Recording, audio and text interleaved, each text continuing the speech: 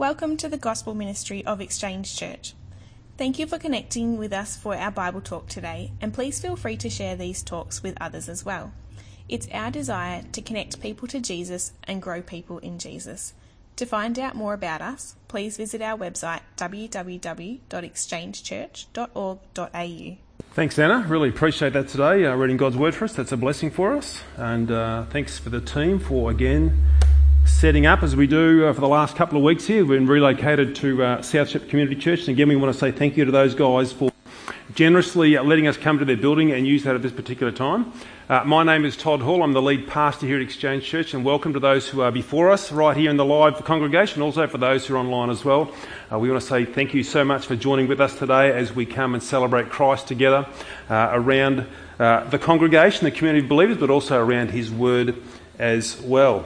As you can see, we don't get to do retakes when we do this, because sometimes we're doing the pre-record. If we mucked it up, we could always do it again, but it's live action. It's live action this time, so that's all good. We're so glad that we can get back together again, because it's great to see warm, smiling faces here as they look at us and encourage us all to be together in Christ. And as Chelsea just said before, if you want to be part of our congregation coming here on Sundays, we would love for you to be a part of that. You do need to email us, and we can slot you in for the group of 20 that we can bring in. And we do want to actually have everybody involved at some point down the track in groups of 20 sort of rotating through. So please do that for us. Okay, we have been in Colossians the last few months, and we're still there now. We've got about 2 or 3 talks to go. But as we set up this talk, which is tied in with those readings there that we just had from Anna, one thing I could say that we've discovered through this COVID-19 crisis is a couple of new words. Words I've never heard of before. Words like job keeper and job seeker. The government has bent over backwards, as it were, to keep people employed and to keep a regular payment coming through during this pandemic. This job keeper, job seeker is about work. Here's something else to think about. What's one thing usually on people's minds as they get to the end of their schooling life? What's something they're thinking about? Generally, they're thinking about a career. Maybe they're going to move in a certain direction for a career, or maybe they're going to move straight into a job or work and join the workforce. Even when their career does start, that'll end up being in work as well. Or what does a 15-year-old person think about when they hit that mature age of 15, or so to speak? Often they're thinking about a part-time job, part-time work. All of our kids so far have all gone into McDonald's to get their part-time work, and 3 of the girls have all bought a car each with their money that they earned at McDonald's, and Elliot's sort of working his way towards that as well. That's what happens. It's work. Well, work is something that all of us at some point in time will be involved in at some stage of our lives. So we're going to think about work today as Paul takes us there in the book of Colossians. So if you've got your Bibles, please go there to chapter 3 in Colossians. And we're going to just read verse 17, and then we're going to drop down to verses 22 through to chapter 4, verse 1. Verse 17. And whatever you do in word or deed, do everything in the name of the Lord Jesus, giving thanks to God the Father through Him. Verse 22. Bondservants, obey in everything those who are your earthly masters, not by way of eye service as people pleasers, but with sincerity of heart, fearing the Lord. Whatever you do, work heartily, as for the Lord and not for men, knowing that from the Lord you will receive the inheritance as your reward. You are serving the Lord Christ. For the wrongdoer will be paid back for the wrong he has done, and there is no partiality. Chapter 4. Masters, treat your bondservants justly and fairly, knowing that you also have a master in heaven. Let's pray. Lord, thank you now that we can come and gather together this morning. Thank you, Lord, for the blessing we have to come around your word. And we ask now that, Holy Spirit, you would just open up this word into our hearts. The truth of the gospel as it shapes the way we work. Such a large chunk of our lives. Even as we think about that today, I pray that you'll transform us by your power, Holy Spirit, through the working of your word, the gospel, as it intersects with our life. And this transformation will bring glory to the name of Jesus Christ as we take this back to our place of work, wherever that may be. Lord, we ask that now, we pray that now in Jesus' name. Amen. Okay, it's really important to get as we think about Colossians here and think about the gospel that it really does transform every part of who we are. The gospel leaves no stone unturned in our lives. It's a bit like if you put a drop of cordial into the water, what does that cordial do? It just sort of goes everywhere, doesn't it? That's like the gospel. It actually goes to every part of who we are as a person. Now, the subheading in your Bible there, as you might have read that passage, it might have said rules for Christian households there in that start of about chapter 3, verse 21-ish or thereabouts. What Paul is doing here when he says that, not that Paul put the subheadings there, but what Paul's doing here as he talks about Christian households, he's showing how the gospel redeems every part of who we are, every aspect of our everyday lives. The last few weeks it's been wife, husband and the kids, which we've shown to be the foundation of our society, the pillars of our society is the family unit. But now Paul branches out into another large chunk of our lives, the workplace. The workplace. Think about this. Let's call the average age of living now around 80 years, which I think for males it's about 80.3 and for females it's about 84. I think I saw that earlier in the week. Think about that, but think about this also. For about 45 years of your life, you'll spend roughly 48 weeks a year and 40 hours a week at work. Now, that'll either depress you or it may exhilarate you, depending on your personality. For me, I get excited about work. I could be one of those strange people who enjoys it, but I enjoy that. All that really means is that work is a significant part of our lives. Work is a major part of our lives. Generally, the best 8 hours of our day is spent at work, doing a job, getting things done. Now, contrary to the idea that work is just something you've got to do, some people can think like that, work is part of God's created order. It's a good thing. Midway through Genesis 2, prior to the fall, we see this picture here where God places Adam in the garden, and what does he tell Adam to do? Work it. Go and work in the garden. So work is a good thing that is God ordained and given to us by himself. And it's only right here that through work that God actually intends us to be satisfied and fulfilled as we work for him and his glory through our daily jobs, whatever they may be. And it's only right also here that Paul now wants to talk about this gospel, as it were, redeemed living in our workplace, in this large chunk of our lives. It's not something separate, it's something that's very much a part of who we are in this workplace. So as we think about that today, here's our big idea for today. Your job site, your workplace, your desk, your classroom, your tractor seat, your kitchen or your laundry is a place of wholehearted worship before our sovereign God. Your workplace is a place of worship before our sovereign God. So the first thing we need to think about here to grasp this radical statement that Paul is making here is to understand what he means here by the word slaves in verse 22. When he opens up there, he says bondservants in the ESV, but other versions may say slaves as well. To think about slaves, that'll help us to understand what Paul's saying and also just how radical is what he's saying as well. The Greek or the Roman Greek world of the New Testament is a world marked by a very large slave labour force.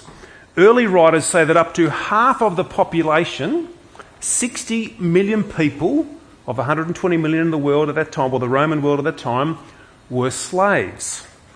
One Roman senator that I read about earlier this week had about 400 slaves to look after his townhouse. Now that either means he was an extremely lazy Roman senator or he had a very large townhouse, but he had 400 slaves in his townhouse. It was actually considered an unheard of thing that a Roman citizen should have to work. That's beneath them. You get slaves to do your work. What was it like to be a slave? Well, this varied from owner to owner. Generally, slaves were considered property that you owned, property that you could do with as you like.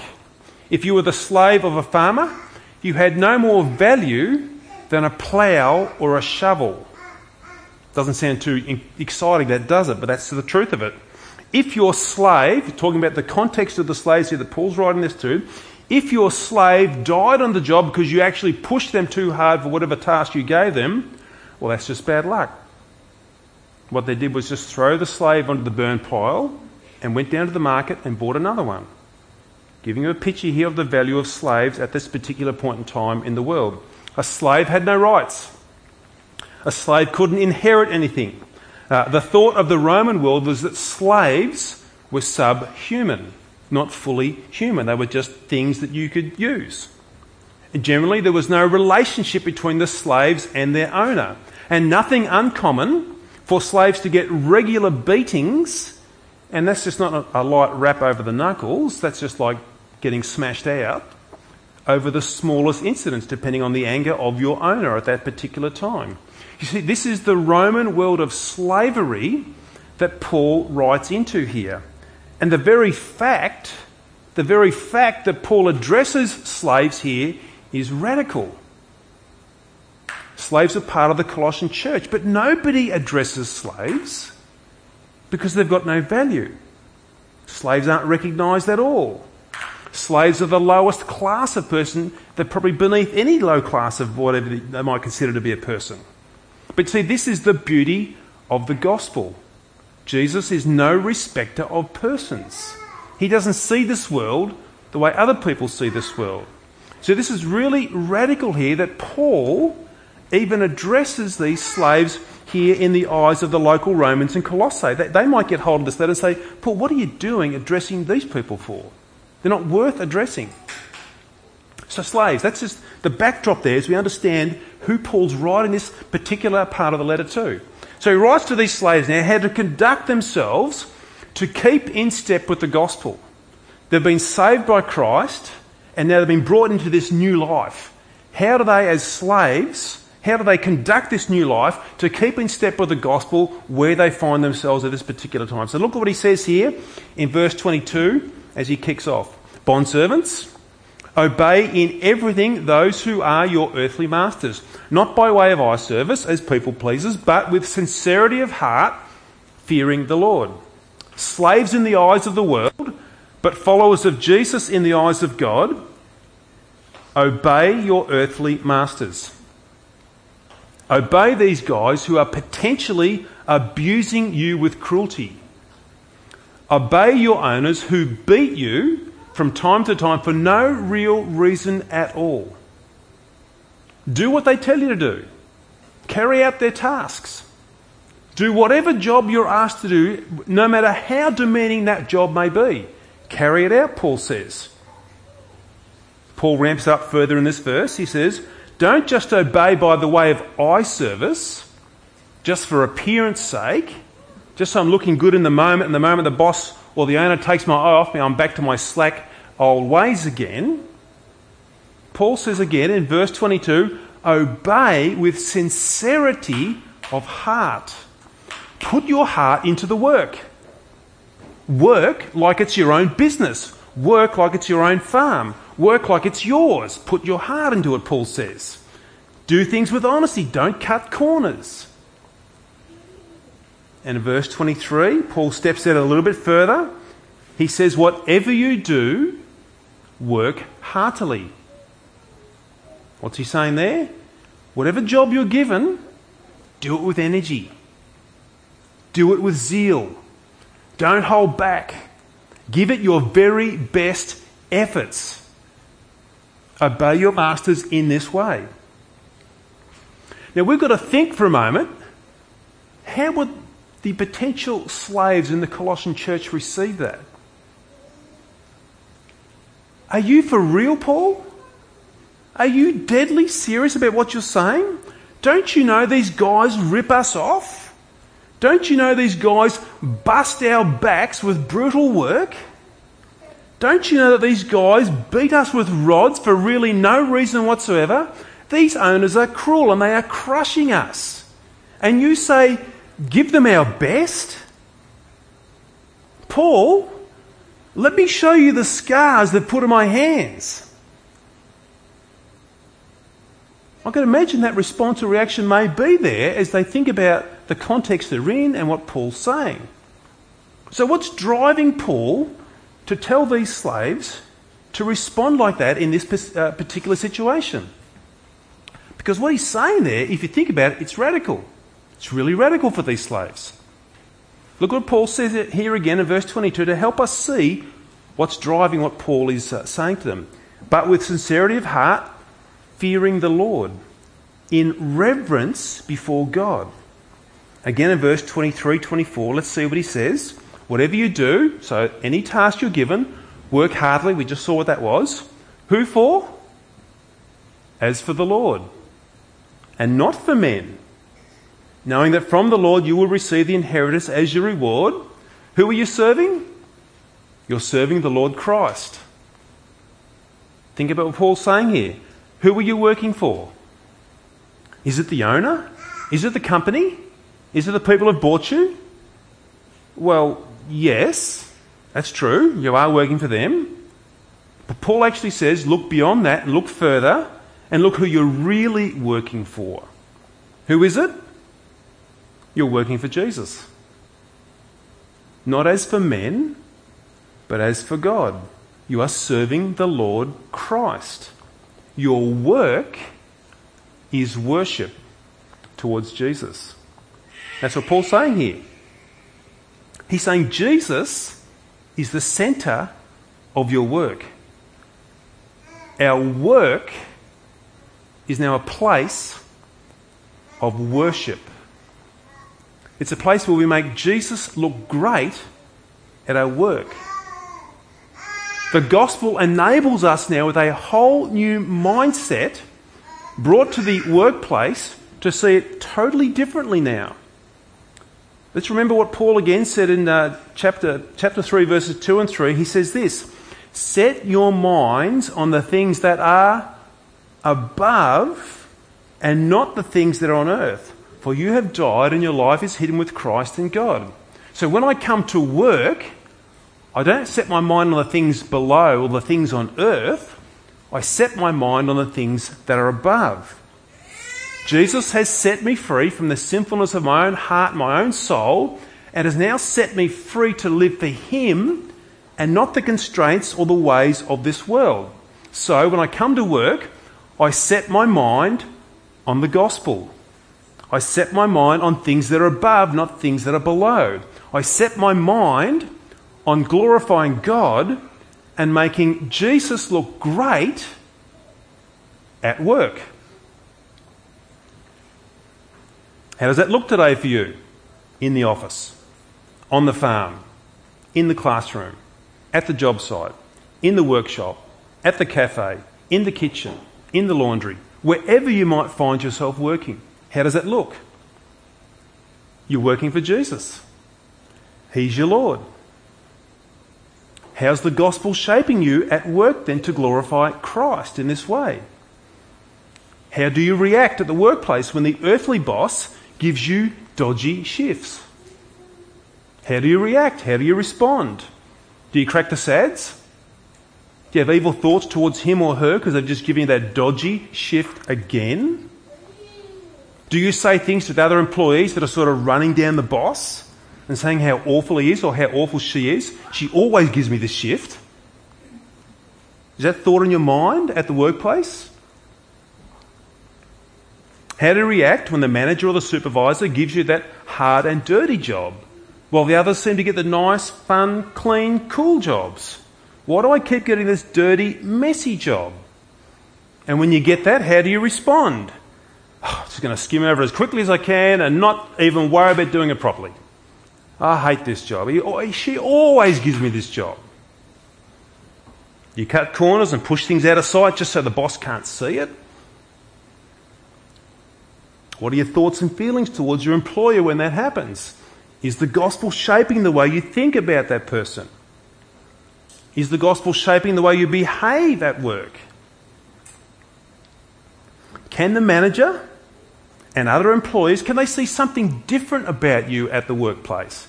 Can they see by your attitudes and your responses there's something different about you in comparison to them and maybe the rest of the workforce, depending on where you are? Are they able to notice that? You see, when we're at work and the gospel is shaping us in the sense that Jesus is our Lord and our Saviour, because of the joy he's given to us, the gospel can shape us like this. We can come to work and bring cheer. We can come to work and be cheerful and have a pleasant demeanour. We can come to work contributing to an encouraging workplace. The gospel's shaping how I work. That means also when I come to work, I should be industrious. I should be giving it my all for the company. Who am I working for? The company, yes, but I'm actually working for Jesus.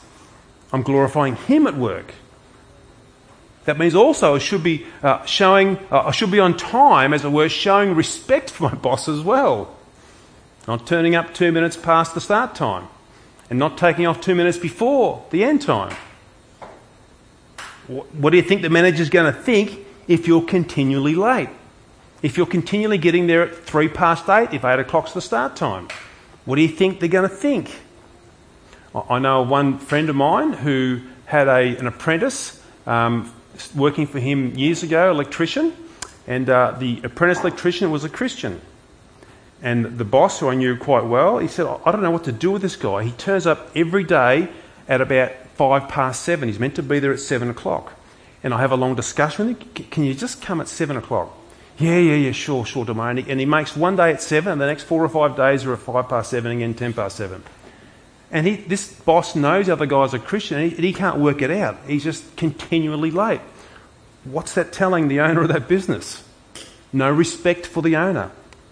He said our workplace is a place of worship for Jesus. It's a place where we can make him look great by the way we conduct ourselves at work. Look here what also Paul says for these Colossians slaves in verse 24. He says, you've got an inheritance coming. You might think, what's that? So Paul's talking about an inheritance here for these Colossian slaves. And what do you mean, Paul? Well, Paul means this. Eternal glory awaits you with Christ. You have this glorious inheritance coming. What a motivation to work hard for in that sense. You see, because these guys don't inherit anything. They're just slaves. But not so with Jesus. There's unending glory in the next world where we are going to be with him forever. But in case that sort of blows them off balance there and thinking, okay, if I've got this unending glory coming, I don't really care how much happens in the meantime. as long as I scrape through to eternal glory.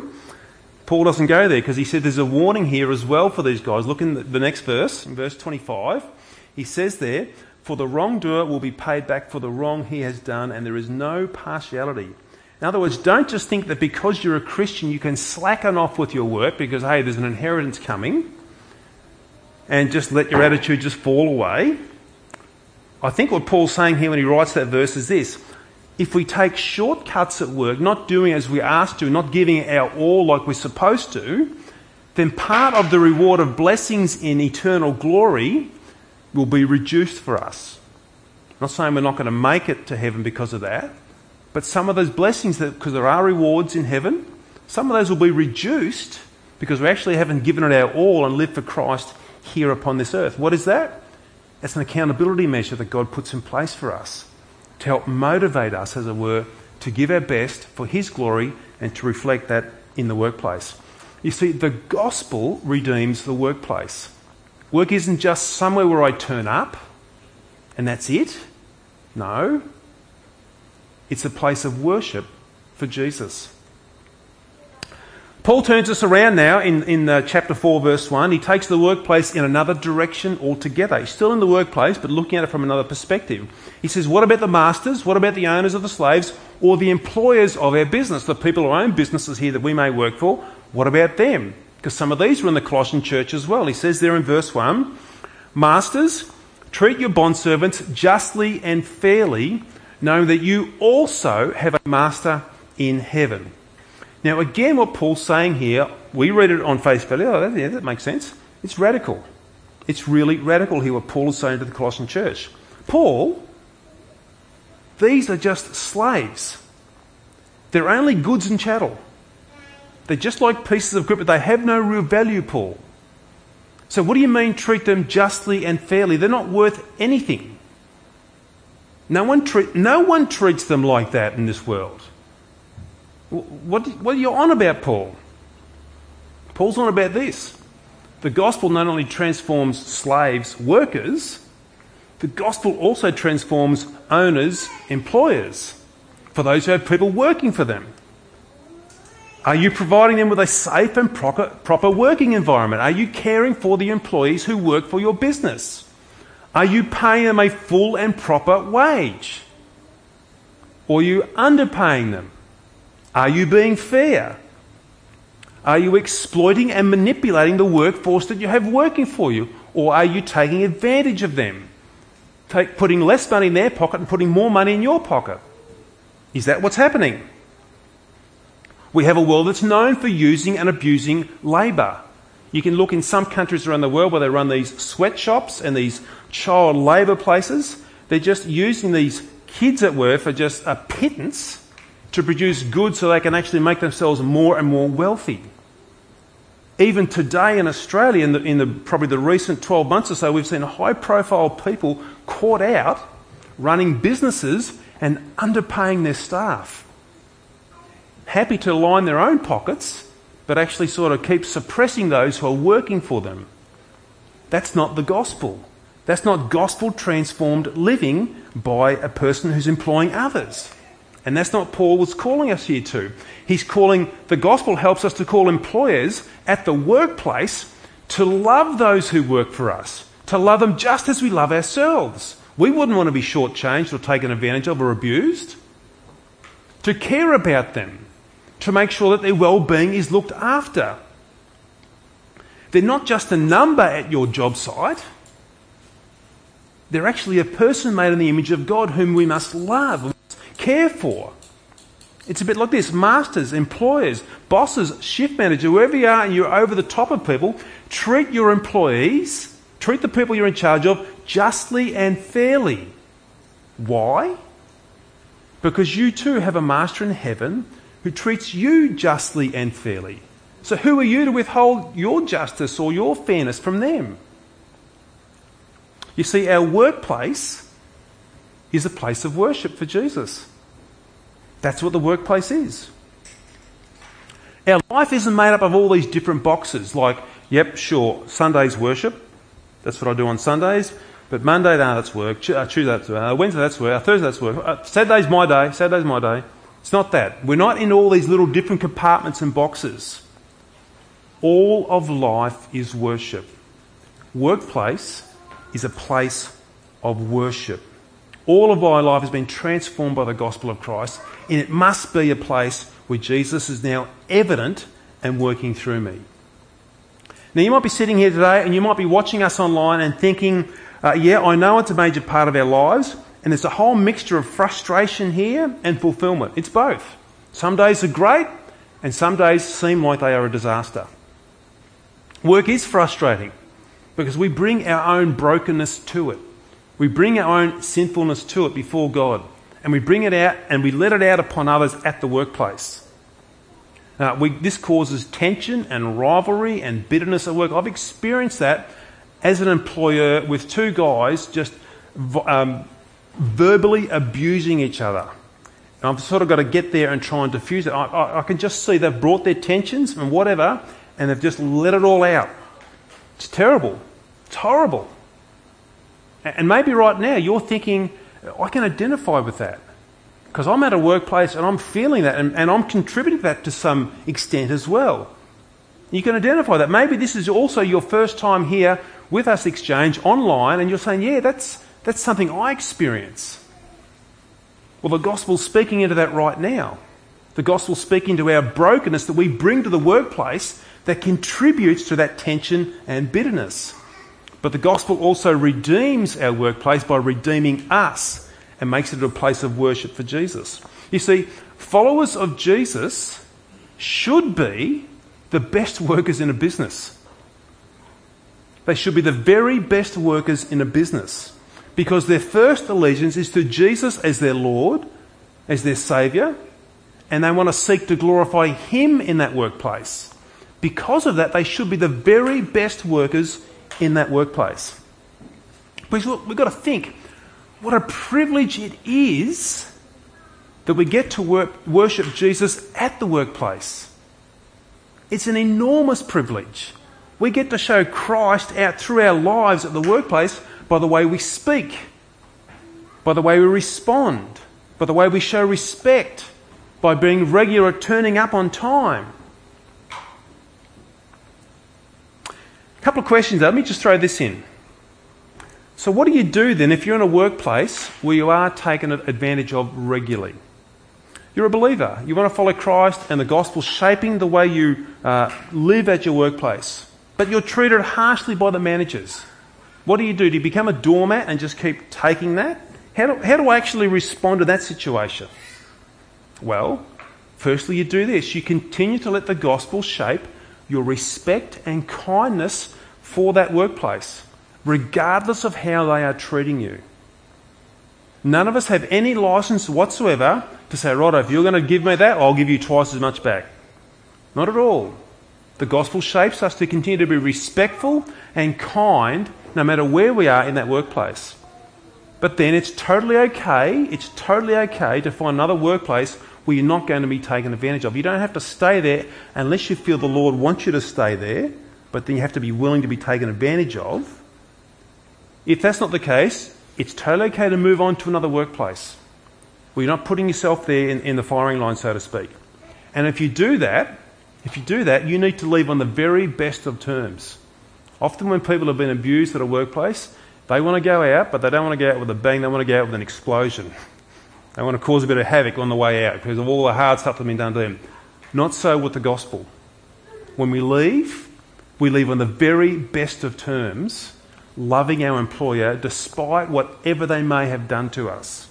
There is no license to abuse them as you shut the door on the way out of the office. You can leave though. Okay, as we wrap this up,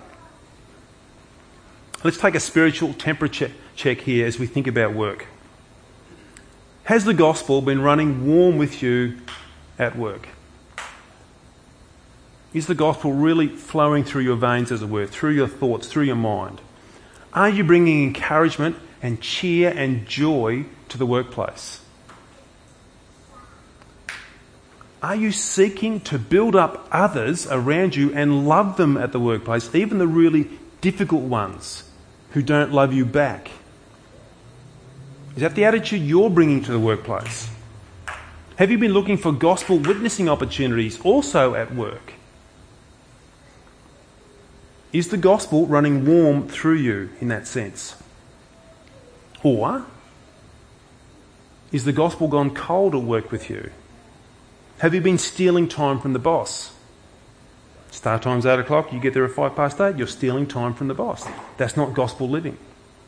Have you jumped on the bandwagon with the rest of the staff, slagging on the boss? Yeah, he always does this. He's such a loser. He doesn't know how to run this business, does he? If only he could just let us run the business. That's the gospel gone cold. That's not the gospel going warm. What about owners and employers? Have you been fair to your employees? Have you gone out of your way to care for them and to love them, to show the love of Christ to those who are working for you? Have you gone out of your way to consider their circumstances and consider the hardship they're going through and maybe cutting them some extra slack at this particular time as well? That's a spiritual temperature check here for us. Is the gospel running warm with us? But you see, this is the beauty of Jesus Christ in that sense. Because we might sit here today, you might sit there online as well and think, I'm a mixture of hot and cold. Yeah, I've got some good stuff happening. Oh, I've got some bad stuff happening. This is the beauty of Christ. He comes and he restores and he forgives us for all of our sins that we commit at the workplace. He gives us an opportunity now to step up and to reflect his goodness back into the workplace. He restores our heart and our mind to say, who are we working for? We're working for Jesus. Sure, we're working for the boss, but actually we're serving the Lord Christ through a redeemed life. You see, the workplace becomes a place of worship where we can worship Jesus Christ, no matter what you're doing. Whether you've got the iron out and you're on the ironing board, you can worship Jesus. Whether you're pouring coffees, you can worship Jesus. Whether you're in the classroom talking to the students, you can worship Jesus. Are those students, are these people, are they seeing Christ reflected out through me at the workplace? What a glorious place we can have to worship Jesus through. Let's pray. Father, thank you. Thank you this morning as we sit here and we think about Colossians chapter 3. Father, we think about slaves. We think about workers today, Lord. In the same sense, it's a different world we live in now. We don't live in the world of the New Testament where slavery was the cultural thing. The Bible's not condoning slavery. Paul's just addressing the culture where it's at that particular time. Today, we're able to think about ourselves as either employers employing people or employees working for employers. And here's the glorious thing, Father, that you've given to us. You've given us the gospel that shapes us in every aspect of our lives. Lord, I pray you'd help us today. Help us to reassess again where we are at our workplace. Sure, there may be people who are just rubbing us up the wrong way. They're pushing all the wrong buttons in my life. But Lord, you give me the grace and you give me the strength today to be able to reflect Christ through that workplace. That I don't box my life up, Lord, and say there's the Monday box and the Friday box, and I can't wait for the weekend, then I can worship. No. Every day is a day of worship. Every aspect of my life is a day of worship. So I pray, Lord, let your Spirit work in our hearts today so that we can redeem the workplace and glorify Christ there with my employees. Lord, thank you today that we can do that. And I ask and pray, Lord, for your grace to carry that out in Jesus' name. Amen. Thanks, guys. As we finish off with a song, if you love to get in connection with us or have any questions about today's talk online, please email us at info@exchangechurch.org.au and we would love to connect with you. We trust you have enjoyed our Bible talk from today. If you have any questions or comments from today's talk, please feel free to contact us at info@exchangechurch.org.au. Also, we love to welcome new people to Exchange Church in person, so consider yourself invited to be with us.